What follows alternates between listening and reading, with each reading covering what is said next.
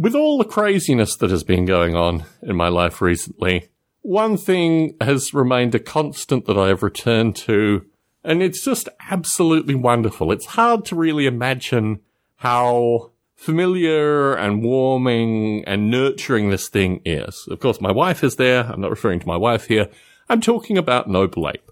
With all the nonsense that has gone on, and I guess I probably should record a podcast associated with that, I haven't really lost contact with what Noble Ape is, but as the walls have come down, as the plaster dust has risen, as we've been forced out of the house for a couple of weeks, working on Noble Ape has been something that is just so constant. And through the past 3 months, I guess, 2.5 months, while the electrical work has been going on, I've been working on Planet Noble Ape, which is moving Noble Ape into a planetary simulation. The fellow in Berlin who has been running the Noble Ape simulation for years on end got back to me with a series of bugs, primarily associated with apes remaining stationary, that I was able to fix.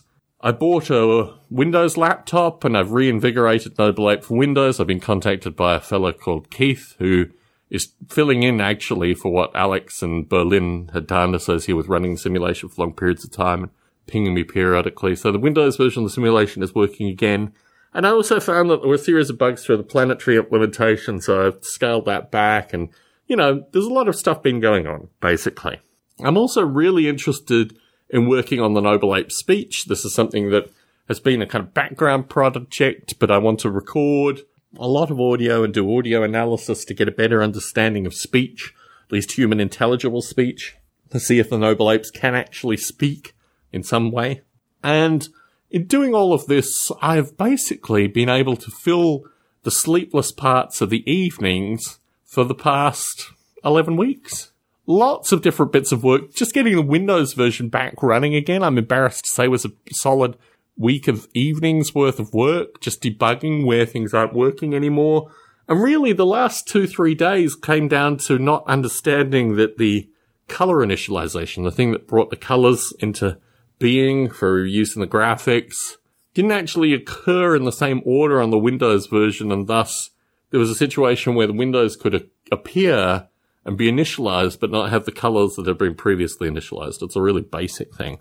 But it took a lot of debugging to actually get that in place and a lot of moving stuff around and just experimenting. What I've realized through this process is I need to get back into the habit of doing regular releases of the simulation, even if it is just Windows and Mac. Just so there are new versions that are going online and people can pick them up and, you know, continue to use them, because there does seem to be a group of users, a core group of users that keep coming back to the simulation and using it.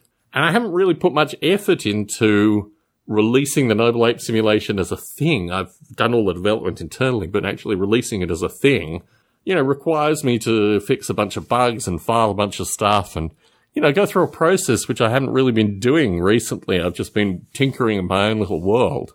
And having this collaborative component to it re-energized, having people return to it and say, you know, I'm finding this thing interesting, or I want more information on this.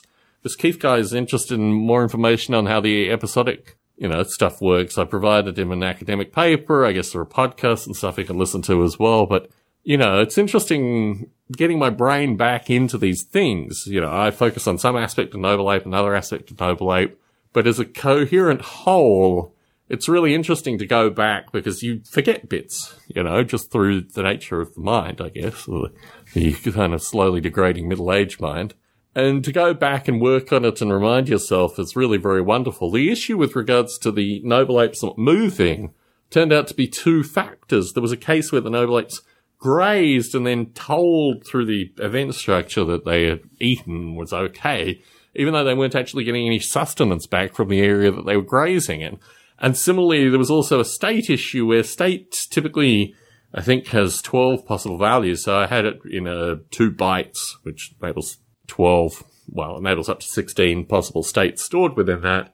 Well, there were some parts of the simulation that went back down to bytes. So they were losing the upper 4 states and this kind of stuff. So really deep debugging, finding bugs and this kind of stuff is really great fun.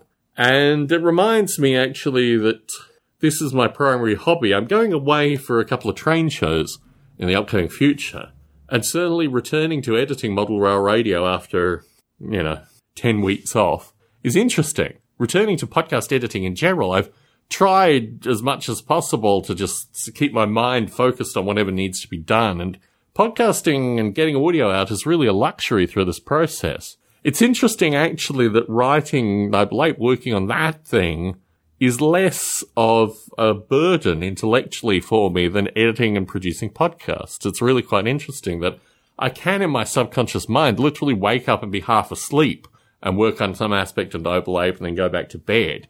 Whereas in order to edit podcasts, I need to be in a different state. And certainly with all the confusion and the dust and the nonsense, I just wasn't in the right state to do that with podcasts. But Noble Ape, I was. And it was just such a, re-energizing experience to be able to work on this thing that I've worked on for so many years now. And also, the thing I love about Noble Ape is actually the users and folks like Bob Mottram and this kind of stuff, that there's a narrative history of curious individuals that have kind of fallen into this thing. It's almost like a honey trap for the intellectually curious, let's just call them that.